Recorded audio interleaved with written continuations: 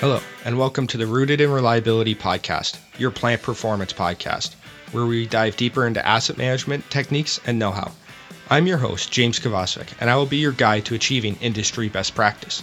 The Rooted in Reliability podcast is here to provide you with the insights to improve plant performance and deliver bottom-line results to your organization. In case you missed the last episode, you can find the Rooted in Reliability podcast on iTunes, Stitcher, and on the Reliability.fm network. Don't forget to subscribe so you'll never miss an episode. Now let's dive into today's topic. It's my pleasure to welcome Stephen Dobby to the podcast. Welcome, Stephen. Thanks, James. Excited to be on. Well, it's great to have you. Now, for those that may not be familiar with you, you are the co-founder and co-host of another maintenance podcast, Maintenance Disrupted. Yeah, that's right. It's fairly similar to yours, really. We have a lot of the same guests, talk about a lot of the same subjects, but it's a lot of fun. It's really just about meeting people in the industry that are working on new and unique solutions and how they're bringing that to their operations and getting value from it. So it's, I started it more or less a bit selfishly because, I see all these experts out there, and it was, how do I actually get some time with them to learn from them? And the easiest way is apparently record your conversation and put it out for everybody else to listen to as well.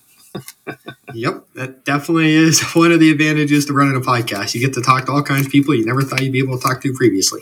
Yeah, there's not much other advantage other than the time and effort it takes to put the rest of it in. So, yep. And then aside from that, you're a maintenance engineer in the mining industry. Super brief. What else can you tell us about yourself, though? Yeah, absolutely. So I'm a maintenance and reliability engineer there for Teck Resources. I know I shouldn't be turning those maintenance and reliability terms together. But at the end of the day, we're touching both areas of it. So I've been at Teck for a couple of years now. We've been focused on, I'm in our centralized maintenance group, which is, transitioning the mines over different areas and bringing in bigger projects to support, ultimately moving more dirt and keeping the trucks and other equipment running longer. All right. Excellent. And, within that industry, you're probably being heavily impacted by what a lot of organizations are looking at. And, it's sustainability, right? Decarbonization, electrification. There's quite a bit of different terms that I've heard out there, but I'm guessing you're being impacted by that. Yeah, absolutely. I think we're going with the decarbonization term, but certainly net zero, you name it. We've got a couple pretty aggressive targets. So the first one being in 2030, we have to reduce by 33% of what our expected GHGs would have been in 2030. And by 2050, we are our target is to be a net zero company, which is definitely a big challenge because not all our carbon footprint comes from just operating equipment. There's other things around a mine site that release carbon just as a piece of it. So there's a lot of pretty exciting challenges to address to actually turn a mining operation into a zero carbon entity. Yeah, absolutely. We have our goals where I'm working. I think it's net zero by 2030. That's where we want to get to. So same sort of thing. We're looking at how do we make stuff more efficient? How do we degasify stuff? There's all kinds of things going on. Now, from a maintenance person, how is this impacting people? Yeah, that's a great question because it is a big impact, and we're often not thought about at the front end. So let's take a mining truck is always a good example because it's pretty easy to understand. Most people understand it. What a truck is, and you think about your car at home or anything else, it's really not that different. And you take your truck to a mechanic to fix. Well, when it's an electric car, you're probably not taking it to a mechanic anymore, taking it to somebody with more of an electrical background. And the reality is, and at least where I'm at, is we don't have a lot of electricians. There's not a lot of people coming out of electrical trade school to support it. We've got programs in development, but if we were to turn on electric cars tomorrow, we would not have the people needed to support them.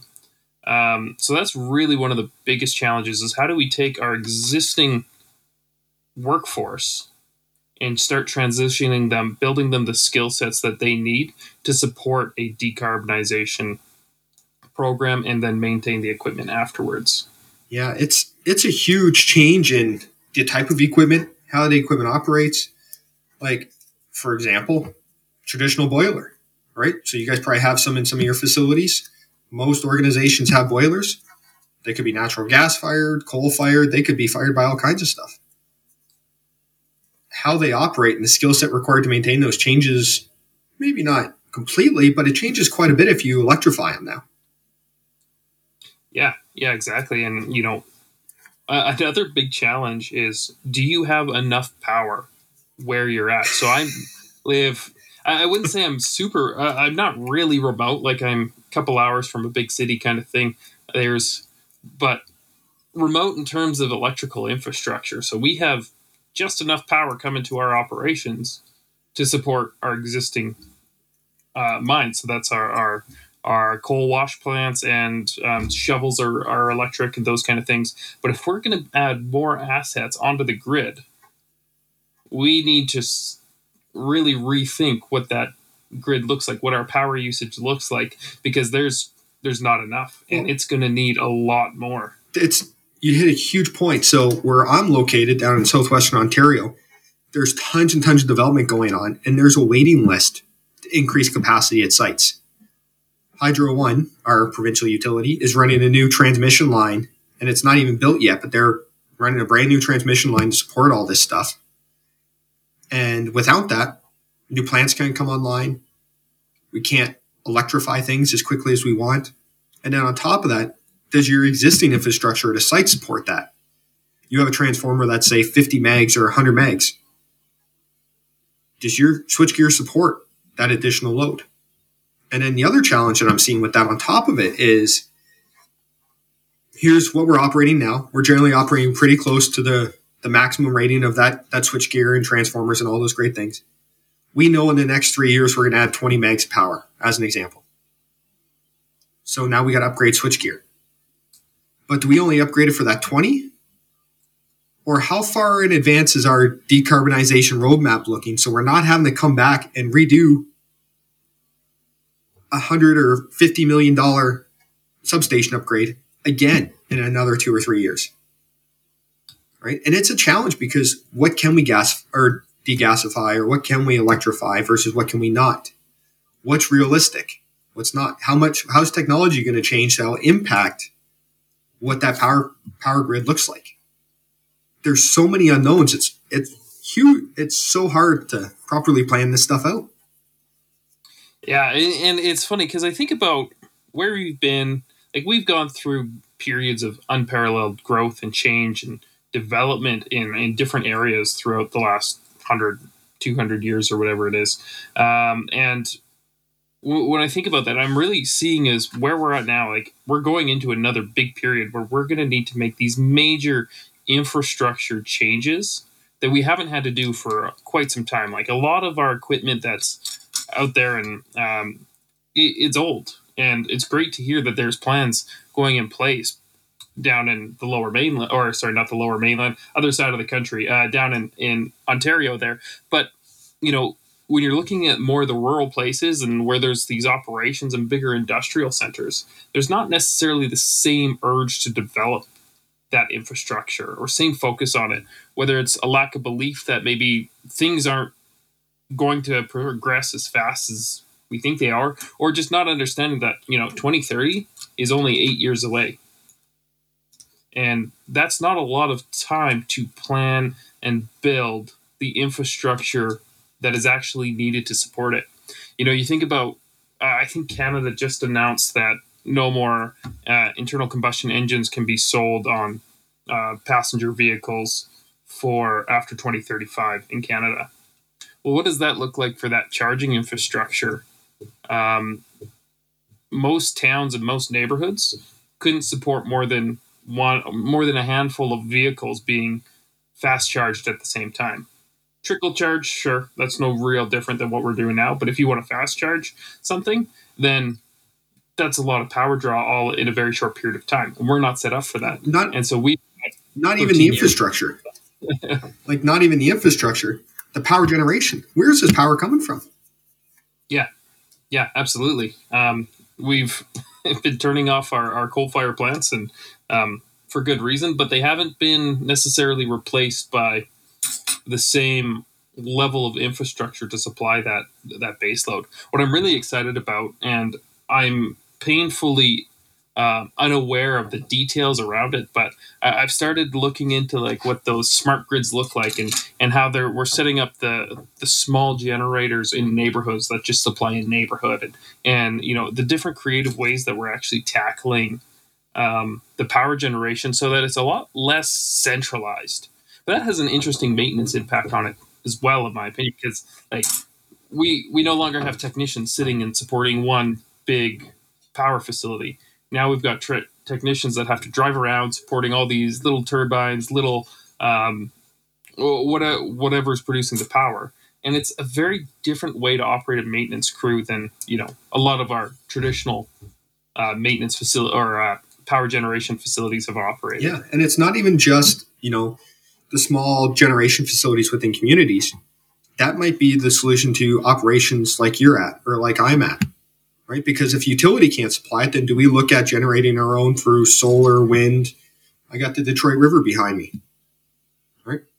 Can we get a water turbine in there to pull power? There's all these other things that we could do, connect to our facility, generate our own power, independent of the grid.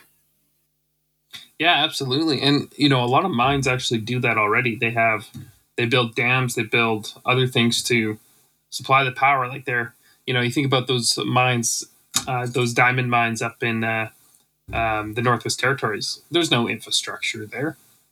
So they have to produce all their power locally, most of which is done via gas or coal at this stage. But, what does that translation look like for those facilities? Because it's going to be, Northwest Territories, a dam is probably going to be pretty tough. So solar power, only going to work half the year. A little more reliable for the full summer, I guess, but clearly not available in the winter. So it's a complete paradigm shift on the way we operate and maintain equipment, and it's pretty exciting. Like I said, these are all just problems to solve. It's not none of these are anything that we'd have as a deal breaker or anything, but it's just problems to solve.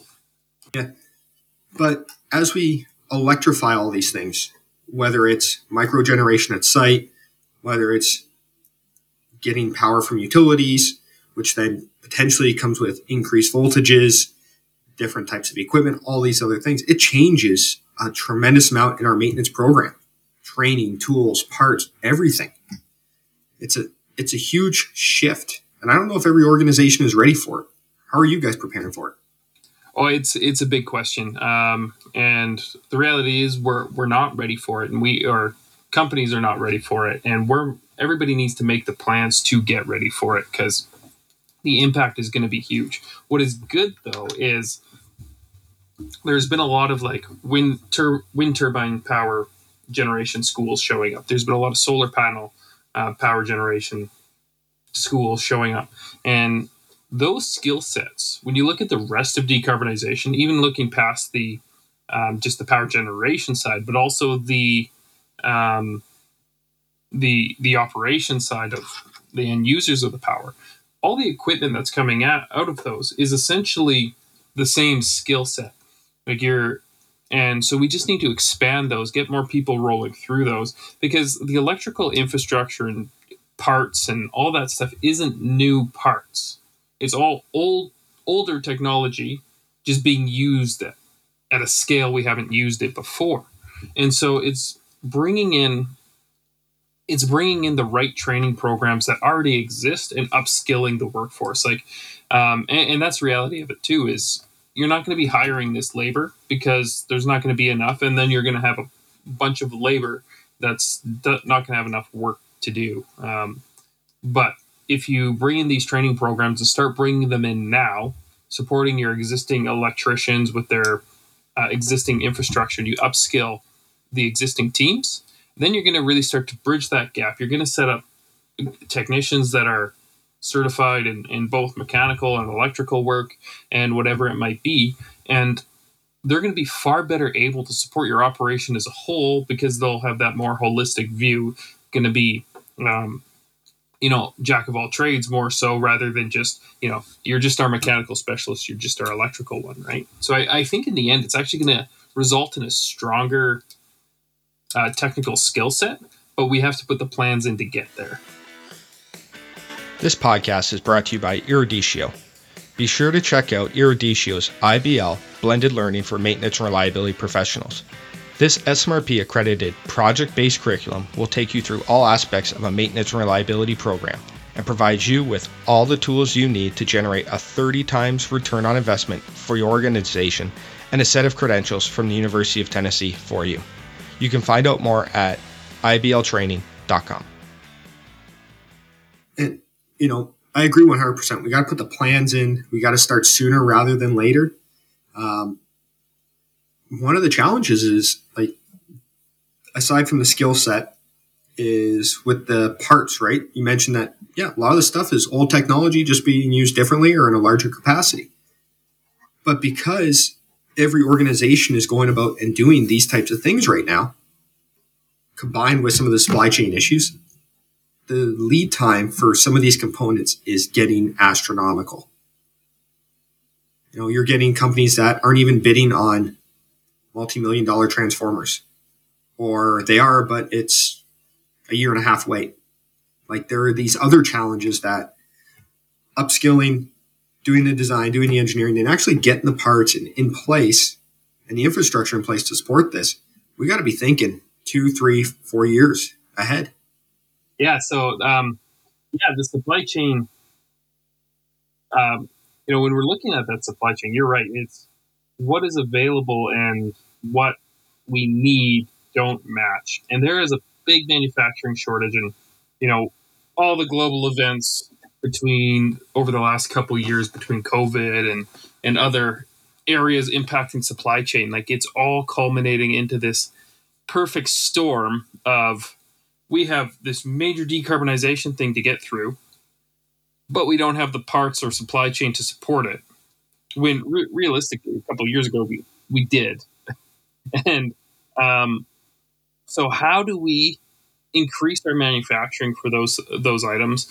We're going to need to bring facilities likely closer to home, so that we're manufacturing more of them locally. Just the sheer amount that we're going to need is going to increase. And, I'm lucky enough to be in the resource industry, which is having a great time right now, with the supply of the commodities, or the cost of the commodities going through the roof. But that has a long downstream effect. And, when we're looking at decarbonization options, that comes right through back to us. Yes, we're selling our products for a high cost, but that also means the products we're getting back and having to purchase are going to be expensive too. So, but for companies that are trying to decarbonize but aren't in such a strong position within whatever commodity cycle that they're in, it's tough, and the capital is extensive.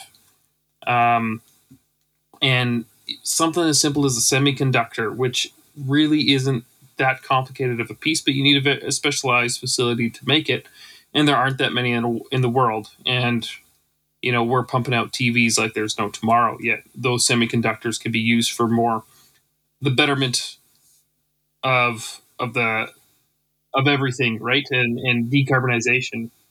So I'm wondering if we're going to start to see more limitations on, or certainly cost increase on certain supplies versus some of the more necessary items to get us to the decarbonization.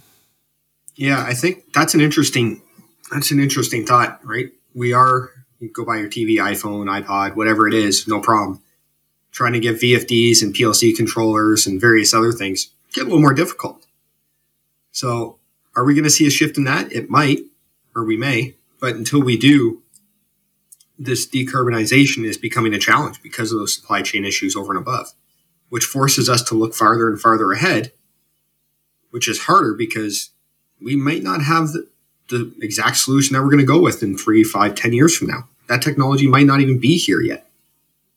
Yeah, absolutely. And then if you look at the supply chain as that major carbon producer that it is, if we're going to decarb our operations or get to that net zero, that also includes supply chain.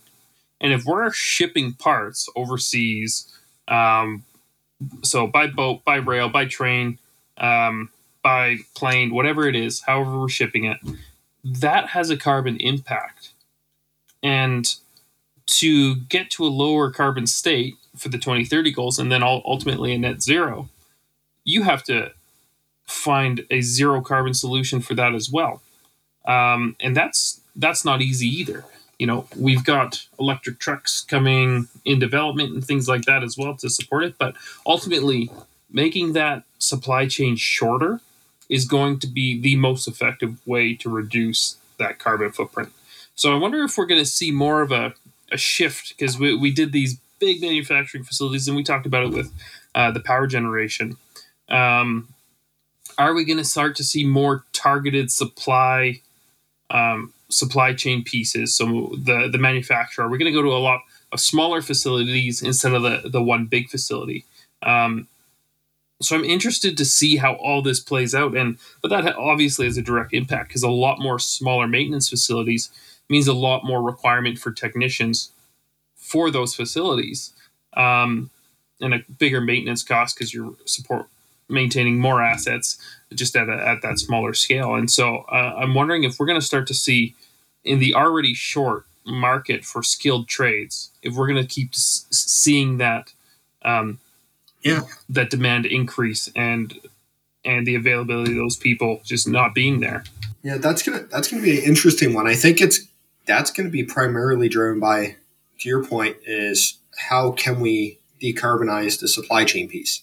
If it's electric trains, more electric trucks, then that may reduce some of it, right? It won't get rid of it completely, but it would reduce the carbon footprint of the supply chain significantly. That's tough. It's going to be a trade-off, because, like you said, now you got more people supporting less or smaller facilities.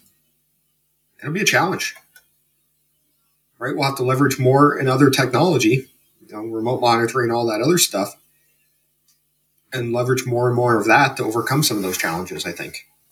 Yeah, absolutely. And, we can change things up as well. Like, instead of sending an engine out to a rebuild facility, maybe we have to just bring the parts for that engine, which are lower weight, easier to ship. And we're not shipping this heavy, expensive core or engine block essentially back and forth. And we just send the smaller pieces and reassemble them at site.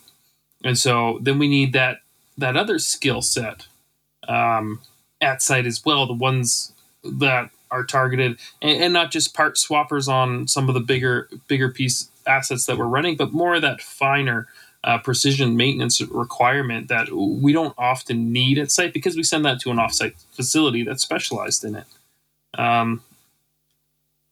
There's so many creative ways to resolve the issues, but it gets scary when you start looking at the actual requirements, from skill sets to cost of tooling and all those things, right? It's the reason we're having this podcast is clearly because it's not a small issue. It's a big paradigm shifting way of doing business for everybody, even if you're in a fairly low carbon intensity operation already. Yeah, it is going to be a major shift. Like you said, skills, infrastructure for maintenance activities, all those things are going to change dramatically. Now, to kind of wrap this up, what do you recommend to people listening that they do to try and get ahead of this a little bit? Yeah, so I actually just had somebody on my podcast, Luisa De Silva, from an organization called Iron and Earth. And her organization is helping train people and putting out free courses to train people to start moving into this net zero economy. So there's some stuff out in Alberta that's happening. It's where they're providing a training course for an installation of a wind turbine, an installation of solar panels. And so there's options there, and just look up ironandearth.org and you can get to everything there. But it also in there will help you chart the course for what is your existing job role, and what opportunities exist in that zero carbon space already, and also what training options are there for you to get that upskilling that you might need to move for it. So really the biggest thing, like if you're listening to this podcast, you're clearly interested in some level of self development, because you're probably listening to this not at work, not on work time, maybe on your commute, whatever it is. But you can also start using that time that you dedicate to listening to our podcast and things like that to work on that self-development piece. You're already doing those training courses. You just got to target those training courses to that decarbonization. So if you're a mechanical background, start taking electrical courses. I think edx.org has a very specific course on decarbonization. I signed up for it and then never got the time to actually do it. So I'm going to sign up for that one again. But it's really just, look what's out there. It's a huge topic, and there's lots of new training coming out. You just got to put yourself into it, right? Yeah, absolutely. You got to understand it, start learning about the technology, what's coming, and then start building a plan to make sure your organization is ready to make that transition. Well, Steve, I want to thank you for taking the time to chat with me today about decarbonization. But before we go, can you share with people where they can find out about you, get in touch with you, your podcast, Maintenance Disrupted, all those great things? Absolutely. So you can always find me on LinkedIn. That's going to be the best place to get in touch with me. You can Google Stephen Doby or put into LinkedIn Stephen Doby, and you'll find me. As well, you can go to maintenancedisrupted.com. And that'll get you to our podcast. Like I said, those are going to be the best places to find me there. So, no, thanks for letting me come on, James. Really appreciate it, and really fun talking about this. Clearly, a bit of a passion subject for me, and I'm pretty excited to see what happens in the next 10 to 20 years. Yeah, it's going to be interesting, and I think we're all going to learn a ton while we make that transition. Absolutely. And I think we're going to make a ton of mistakes on the way too. Absolutely. Well, thanks again for coming on. Yeah, thanks, James. I would like to thank you for listening and remind you that you can always find out more on maintenance, reliability, and asset management at www.eruditio.com and by following